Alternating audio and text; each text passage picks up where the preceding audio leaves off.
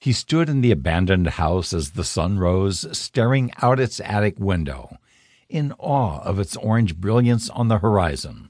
Every time, he thought, every day, it is so beautiful. He looked around at the bookshelves lining the attic walls and a long, unused bird cage that sat in the corner of the room.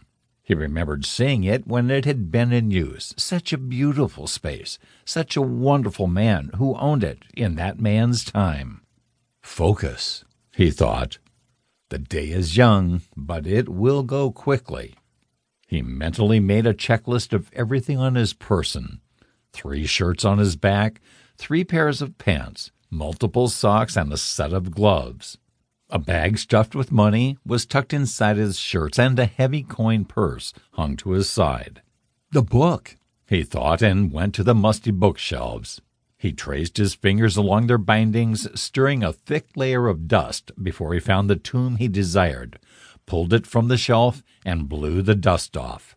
Yes, he thought, and placed it in his large pant pocket. Oh, and I almost forgot. He took several steps across the room to where the birdcage rested. Beside it was a bottle with a letter in it. You will do.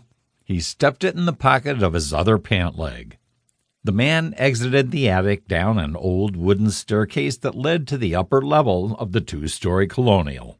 All other rooms were barren as he walked past them, never even looking across the hardwood floors and out its windows. He knew the mouse was running across one room's far wall even before it squeaked. He paid it no mind. The next owners will love and appreciate this place, he thought, as he reached the front door. A layer of dust was on the end piece of the banister. He traced a cross in the dust. He then went to a small closet beneath the stairway and removed a plastic bouquet of sunflowers. He set those on the bottom stair and walked out the door, locking it behind himself from the inside. The morning sunlight greeted him and pollen filled his nostrils. He sneezed as he passed the massive oak in the front of the yard. An old Remax real estate sign hung by one ring from the post by the sidewalk. The man smiled, moving behind the oak's trunk as a minivan pulled up.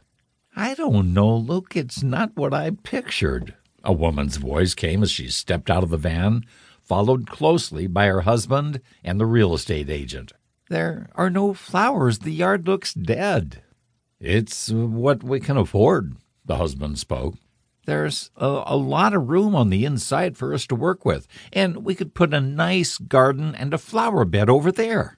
Sunflowers. Wherever we live, we have to plant sunflowers. The man behind the trees smiled as they entered the house. He could sense the woman's excitement at seeing the bouquet on the stairs. The perfect beginning to a new day. 1 foot, and then the next. Soon he was on the sidewalk heading down a long, steep road. His muscles ached with age, and already the heat was wearing on him. The sacrifices are worth the rewards. At the bottom of the road was a grocery store.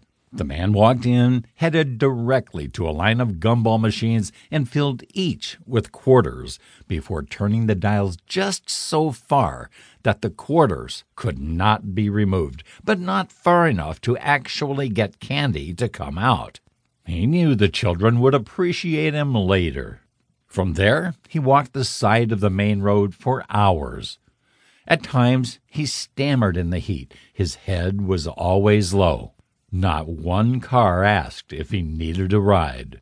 When he reached the bridge leading to the city, its gold-colored steel arching high above the river below, the man stopped and breathed the air. It was polluted and thick, but deep inside the wind he could taste the similarities to the air he breathed so long ago. He put 1 foot down and then the next, feeling the ebb of the bridge as he crossed it.